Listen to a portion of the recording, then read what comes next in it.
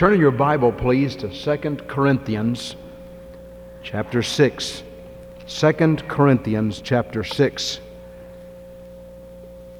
And we continue today where we left off the other night in studying right through 2 Corinthians. All through January and February, we've been in 1st and 2nd Corinthians. And today, chapter 6, verses 1 through 10. May we bow together in prayer, please.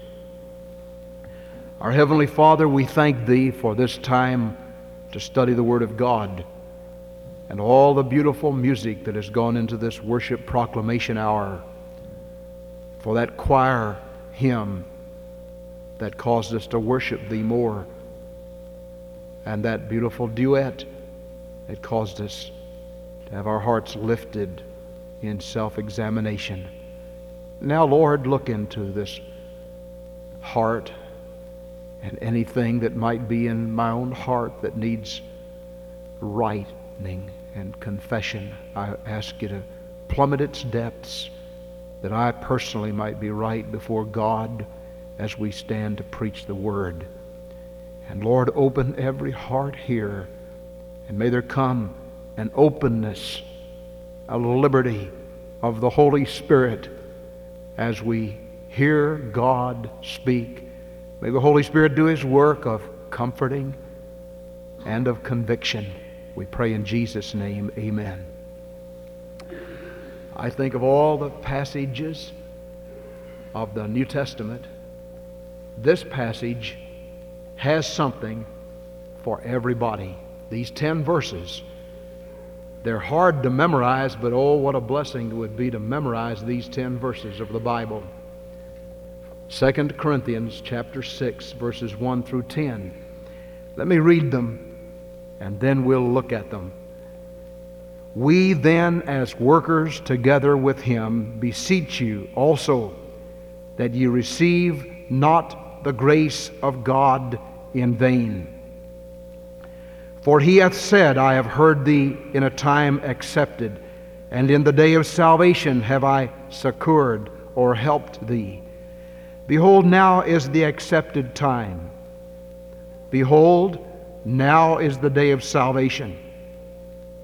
Giving no offense in anything, that the ministry be not blamed, but in all things commending ourselves as the ministers of God in much patience, in afflictions, in necessities, in distresses, in stripes, in imprisonments, in tumults, in labors, in watchings, in fastings, by pureness, by knowledge, by long-suffering, by kindness, by the Holy Spirit, by love unfeigned, by the word of truth, by the power of God, by the armor of righteousness on the right hand and on the left, by honor and dishonor, by evil report and good report, as deceivers and yet true, as unknown and yet well known, as dying and behold we live, as chastened and not killed, as sorrowful yet always rejoicing,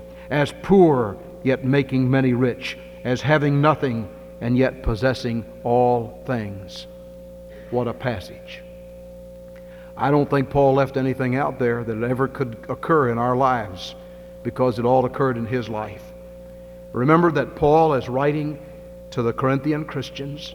He had written 1 Corinthians to deal with some problems, very severe problems in the church. And he had dealt with them graciously, kindly, and yet firmly, head on, and yet with a lot of love. And some of the problems he had to deal with were sort of naughty, and the people didn't like it very much. That often happens. People getting mad at their preacher. They get upset with their preacher. That happened to Paul. They got upset with him, and they wanted him. They started rumors in Corinth that, after all, Paul probably wasn't really called of God, that he wasn't all that he was cracked up to be, and that he wasn't an apostle. And the word came to Paul. And so much of 2 Corinthians is written in defense of his apostleship. And I'm glad, because he waxes eloquent And he deals with things in that second letter to Corinth that needed to be dealt with. Last Sunday, we talked about the 5th chapter of 2 Corinthians, and again last Wednesday night. I'm tempted to stay in that chapter because there's so much there. But part of this chapter refers back to that, and then we'll go on into chapter 6. Notice 3 points in this chapter. First of all, wait on your business. Wait on your business. Secondly, watch for the blizzard. And thirdly, warn of the battle. A warning of the battle. As we begin in chapter 6, under the theme, wait on your business, we use the term wait in the sense of serving. The word wait means two things. Sometimes it means be patient, stand there and wait, don't get in a hurry. Other times it means serve. In Isaiah 40 verse 31, but they that wait upon the Lord shall renew their strength. They shall mount up with wings as eagles. They shall run and not be weary. They shall walk and not faint. Both those meanings are there. Wait on the Lord as in patience. Don't get in a hurry. Let God have His time to move and take care of all the matters. And then that term wait means to serve the Lord. Be faithful to Him. And in this particular sense, we then as workers together with Him beseech you also that you receive not the grace of God in vain. I think the Holy Spirit is referring back to chapter 5 verses 20 and 21. Now then we are ambassadors for God, for Christ, as though God did beseech you by us. We pray you in Christ's stead, be ye reconciled to God. And Paul says, we then as workers together with Him beseech you that you receive not the grace of God in vain. You received God's grace, and as such, we became ambassadors for the King. Now that word ambassador implies what we understand an ambassador to be today. A man that goes from the court of one to the court of another. In royal ambassador work, we used to say that an ambassador is one who represents the person of a king at the court of another. When ambassador goes from America to London, he represents our president, our government before the government in England. When our ambassador goes to Tokyo, he represents our government before the Japanese government. Now Paul takes up that term and he says, don't receive the grace of God in vain. And these verses, the early verses in chapter 6 connect with chapter 5. And he's just got through saying, we are ambassadors for Christ. Well, what is an ambassador? An ambassador is always in a foreign land. An ambassador is always in a foreign land. And we need to remember that as Christians, as people who have been born of God into the kingdom of God, filled with the Holy Spirit, we are in a foreign land. We're in a land that doesn't care a thing about God. We're in a land that could spit at God. They did it at Calvary. We're in a land that would whip and lash God if they could. They did it at Calvary. We're in a land that would crucify God if they could, and they did at Calvary. Don't ever allow the devil to deceive you into thinking that this world cares one wink about God. It doesn't. The world system is at war with God. The Bible says it is at enmity with God. And if we're saved, if we're God's child, we are an ambassador. We're in a foreign land. A song that I like, we never sing it here, but we ought to have a quartet sing it sometime, Jim. This world is not my home. I'm just passing through. My treasures are laid up somewhere beyond the blue. The angels beckon me from heaven's open door, and I can't feel at home in this world anymore. Because we are ambassadors, we're in a foreign land, and we need to avoid being settlers, inhabitants in this foreign land. We're pilgrims. We're on our way to Emmanuel's land. God forbid that God's people should ever get settled into the plight of this world, into the things of this world. Secondly, an ambassador speaks for his country. Wouldn't it be a shame if we had an ambassador to Russia? He lived over in Moscow from America, and we discovered that that ambassador had decided he was just going to speak for Russia. He was going to find out what was the best interest of Russia, and he was going to say to America and to our government, now this is what you ought to do because this is what Russia wants you to do. It's not that way at all. Our ambassador goes there and tells the people in Moscow how America feels. Now that's what you and I are. We are ambassadors for the King. And we're in a world that hates God. And Paul says, I beseech you, don't receive this grace of God in vain. Be on your toes. Wait on your business. Speak for your country. Speak for heaven. Wherever we go, whether it's at school or in our work, in our factory jobs, at the ball games, on the playground, wherever we are, if you're God's child by faith, speak a word for heaven. Tell folks how to get there. Tell folks about our King. Tell folks about our Christ who came and died ignobly upon the cross.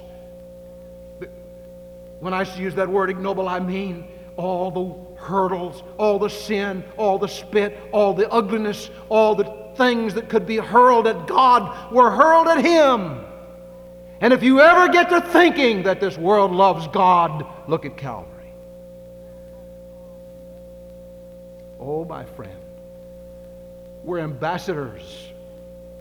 We're to speak for our country, for our King, and give out the message.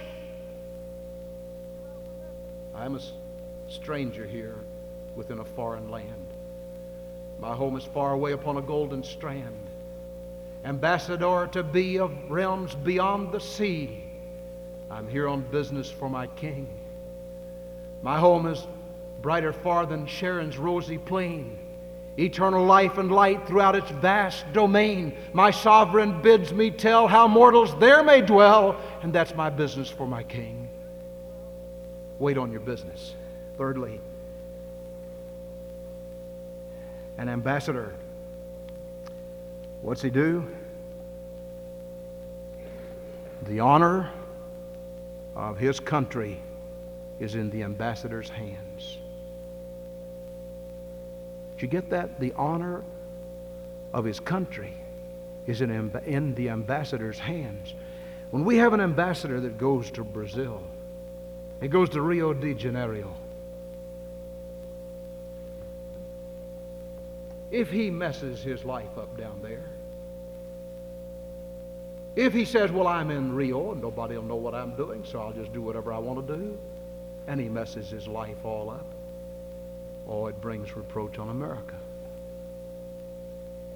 If an ambassador from the King of heaven here in this earth is careless how he lives, careless what he says, careless how he speaks, careless in his lifestyle, he brings reproach on his home country, heaven. And the world says, oh, if that's what it means to be a citizen of heaven, I don't need that. And so Paul says, oh, receive not the grace of God in vain. Be it your business. Wait on your business. Serve the main business for which you were born, for which you came. And then secondly, watch for the blizzard. Watch for the blizzard. The other day, 2 Sundays ago, we left church on Sunday morning, never dreaming that we'd have a blizzard that afternoon. We had a funeral at 2 o'clock that day. Went into the funeral, very little snow. We came out, there was 2 inches of snow. And we drove way over in Butler County, out at Little Muddy, up on the hill, way out in the graveyard. And the blizzard was so severe that those dear precious people of the family couldn't get out of the car. Watch for the blizzard. William Barclay says of this passage of the Scripture, this is a blizzard of troubles. And my friend, the blizzards are coming. The blizzards are coming. Blizzards of trouble. Be ready for them. Don't be afraid of them. Be ready for them. Now, some people, when that blizzard of snow came, got scared to death, and they ran for their life, and they got in, and they pulled the cover over them, and they didn't get out at all. I was so proud of a battalion of people that came to church that night. I don't know about other churches, whether they were open or not, but we had a church service, and oh, God blessed, and we had some people here, and it was just precious. I understand why some couldn't get out, but I want to tell you, the blizzards of life are coming. And Paul rehearses some of those blizzards in this passage. He talks about them. He talks about several different kinds. I want to look at these closely for a moment. Verse 3 says, giving no offense in anything, that the ministry be not blamed. Verse 4, but in all things commending ourselves as the ministers of God in much patience, in afflictions, in necessities, in distresses. There are some internal conflicts of the Christian life. First of all, that word afflictions. In the Greek, it seems to have in it a meaning of that which presses down upon us, presses sore upon us. It could be physical pressure, things which weigh down a man's spirit, sorrows which are a burden of the heart, disappointments that may crush the life out of us, a sheer pressure of the demands that are upon us. Who hasn't had that experience? You're here tonight and you've lived any time at all, you know that you've had some afflictions, some things that just pressed down. It seemed like everything was weighing you down. But he uses the term, in much patience, face these things. The word patience means triumphant endurance. Triumphant endurance. Look at them. Don't be afraid of them. Don't run from them. Face them head on with much endurance. The endurance that can come only by the Holy Spirit. Secondly, that word in necessities. Necessities. Some burdens a man may escape in life, but there are some burdens that every one of us will face. Sorrow is one of those. Someone has said, only the life that has never known love will never know sorrow. You're going to have some sorrow. You're going to have some times of tears. Mother's going to die. Daddy's going to die. The other day, precious dear lady had to go in death after being married 64 years to her husband. You imagine how that husband feels? There's going to be some sorrow. There are going to be some tears. Necessities, Paul says. These are things that I cannot escape. I don't have to run from them. I don't have to hide from them. You know, some people go all to pieces and they never get over sorrow. Paul says we need to face this with much patience. These are the blizzards of life that are coming.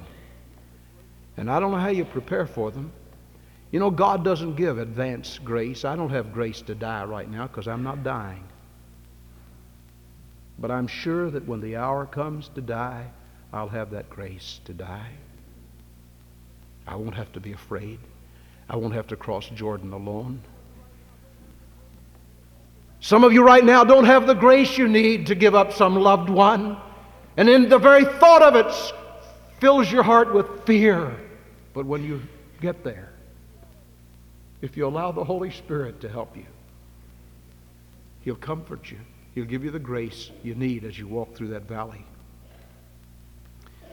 Triumphant endurance in the face of all the necessities.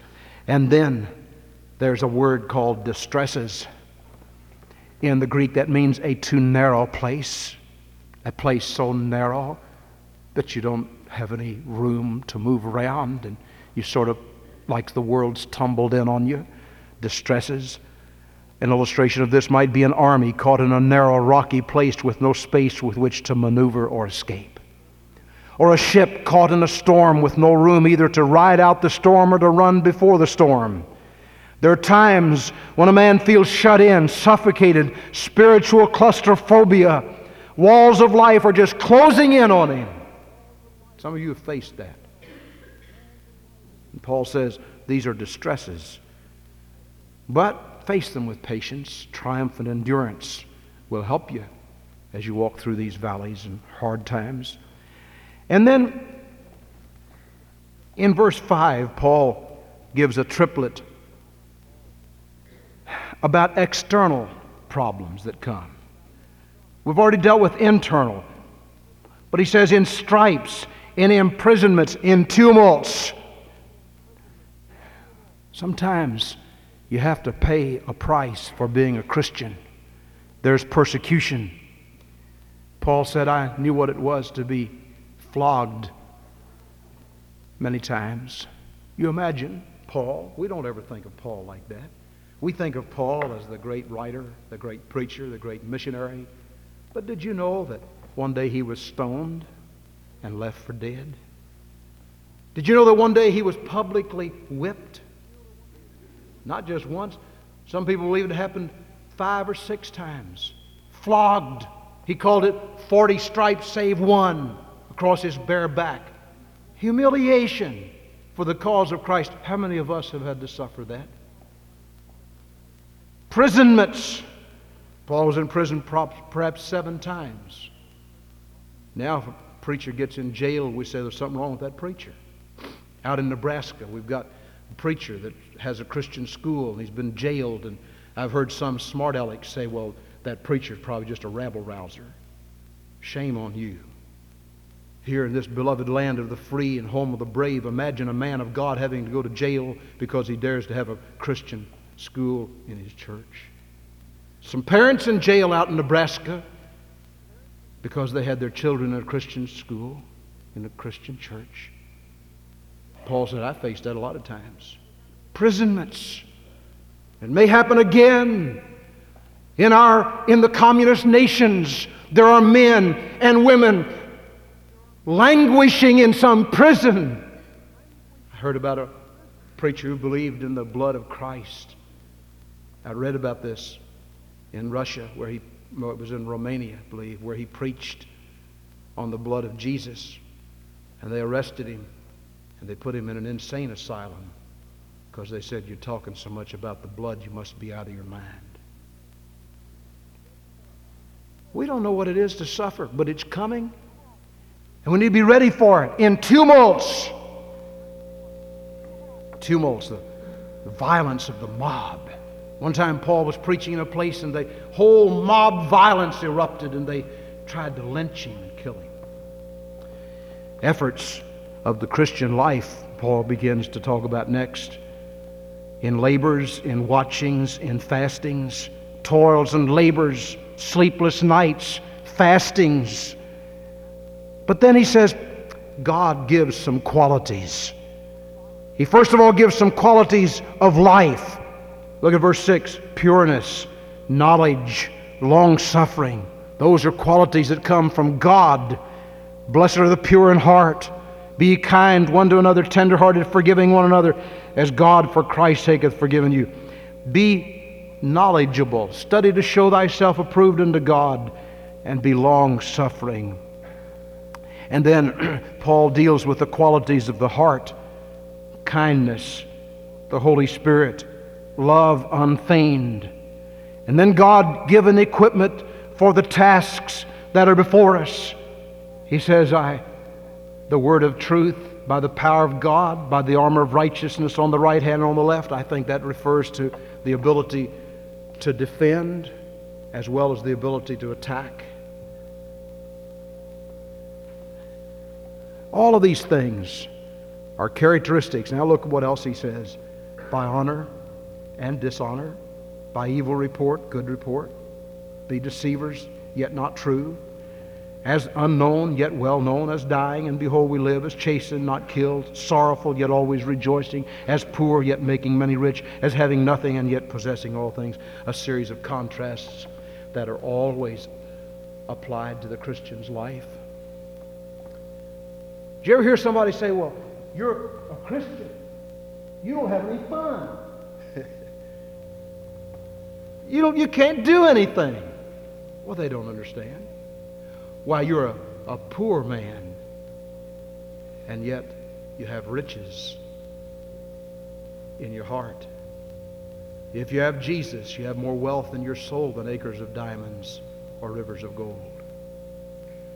And Paul, all through this section, is saying, watch for the blizzard of trouble, the blizzard of affliction, the blizzard of problems, the blizzard of misunderstandings. A man's foes shall be those of his own household. And I think also all the way through Scripture, before a person is invited to Christ, invited to the Christian life, he is warned, count the cost. Jesus said, if any man will come after me, let him deny himself and take up his cross and follow me. Now, beloved, the only thing a man needs to do to be saved is to believe on the Lord Jesus Christ. Receive Christ as Savior. Repent of sin. Let Christ come into our hearts. But before we do that, count the cost. Count the cost. Are you willing to pay the price of an ambassador? Then last of all, in this section, I think verse 2 stands out alone. And I want to entitle that verse, A Warning of the Battle. A warning of the battle. First of all, Paul says, wait on your business. You're an ambassador. Watch for the blizzards. Troubles are coming. Problems are coming. Don't let them take you unaware. Don't let them sweep you off your feet. Don't let them drag you down into depression and discouragement. Face them all with the triumphant endurance of patience which Christ can give. And then he says, I think capping that whole section off, he says, warn of the battle. There's a battle. There's an internal conflict going on in people's hearts within the sound of my voice right now. Listen to this. For he hath said, I have heard thee in a time accepted, and in the day of salvation have I helped thee. Behold, now is the accepted time. Behold, now is the day of salvation.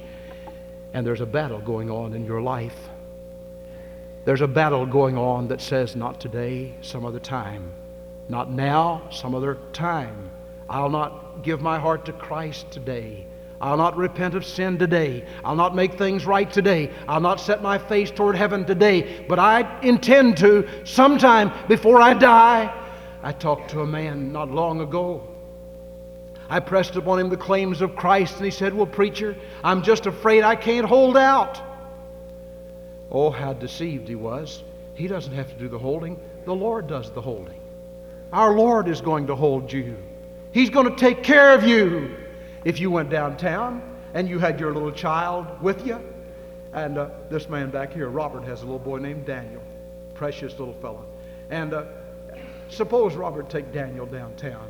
And he'd say, now Daniel, hold on to Daddy, hold on to Daddy. You might say that, but what you really mean is you're going to hold on to him. Because you know that foolishness is bound up in the heart of a child, and he's likely to dart out in front of some car. So what do? You hold on to him. You may say, hold on to me, but you hold on to him. So does God do that with you. So does God do that with you. He's not saying, hold on. He says, I'll hold you. I'll take care of you. I'll be with you. I talked to somebody the other day about receiving Christ as Savior, and I pressed upon him the claims of Christ. Now is the accepted time. Today is the day of salvation. And that man said, oh, I'm about as good as the people that go to church. I don't need anything. And he was comparing himself with the people in the church. Well, church folks, we need to live exemplary lives. We need to be above level. We need to be what God wants us to be. But oh, dear friend, without Christ, don't ever compare yourself with a preacher or a deacon or a Sunday school teacher or a church member, because the arm of flesh will fail you every time. Look to Jesus. Sometimes Mrs. Garvin plays the violin in here. When she tunes the violin, she doesn't go to some other instrument over here and pluck away and try to get it in key. She goes to the master instrument, the piano, and strikes a certain note, and then she tunes her instrument to that master instrument. So must we do that. We dare not look at somebody else and say, well, I'm about as good as they are. I guess I've got as good a chance as they've got. Go to Jesus. The only chance any of us have is Jesus. And without Him, we're hopeless. We're bound for hell, eternal separation from God. But when you turn to Jesus and you receive Him into your heart, then He cleanses and forgives. There's a battle going on.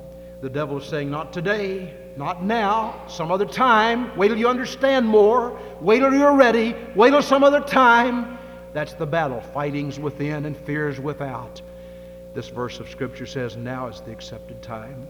Today is the day of salvation. And over in Hebrews chapter 3, today if you will hear my voice, harden not your heart as in the provocation. Watch for the battle. Be aware of the battle. There's a battle going on in your life. And dear Christian friend, there are battles in your life. And in this auditorium this morning, and within those who've joined us by radio, my friend, listen, there's a battle going on. Be prayerful. Christians, pray. If you know how to pray, pray. Don't allow your actions to cause somebody else to get off the track or somebody else to go to hell. There's a battle going on. Open your heart to the Lord Jesus Christ today. Now listen carefully and I'll be through. Our Lord Jesus was God. God tabernacling in human flesh. The Bible says He came into the world and into His own, and His own received Him not. The Bible says He was in the world, and the world was made by Him, and the world knew Him not. But as many as received Him, to them gave He power to become the sons of God. Jesus was God incarnate in human flesh. He went to the cross. They spit on Him. They railed at Him. They defiled Him. They did everything they could to hurt Him. And He died, shedding His blood for our sins. And 3 days later, He was triumphantly raised from the grave, and He's a living, powerful Savior who will save everybody who'll come if you'll come to Him today. Will you do it? Will you do it? Will you come today? Let's bow together in prayer, please. Our Father, we thank Thee for this marvelous passage of Scripture that has something for all of us.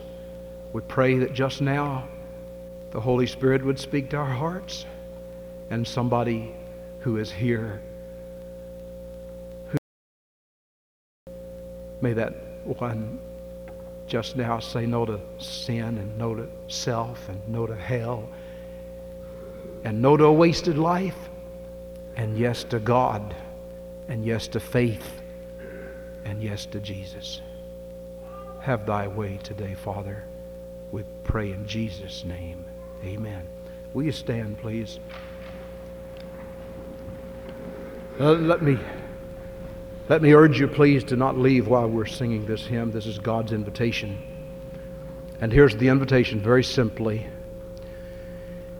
You're here today in this auditorium, and you've never received Christ as your Savior. You're on your way to hell. You're on your way separated from God. You're on your way to a wasted life. I want to plead with you to turn around. Repent of your sins and come to Christ. Somebody's here and says, well, I'm not sure that I can hold out. Trust Jesus to hold you. He'll take care of you. He'll be with you. Somebody here that's already been saved and you need to make it public. You need to come and say, I'm a Christian now. I want to line up with God's people. You ought to come today. And some Christian maybe needs to rewarm your life at the fire of God. Do what God tells you to do. While we sing, Just As I Am, without one plea. What page number is that? Number 249. Turn there. 249. And let's sing it. Everybody singing. Everybody in here singing. And then someone here, come and take your stand for our Lord today. Will you do it while we pray and sing?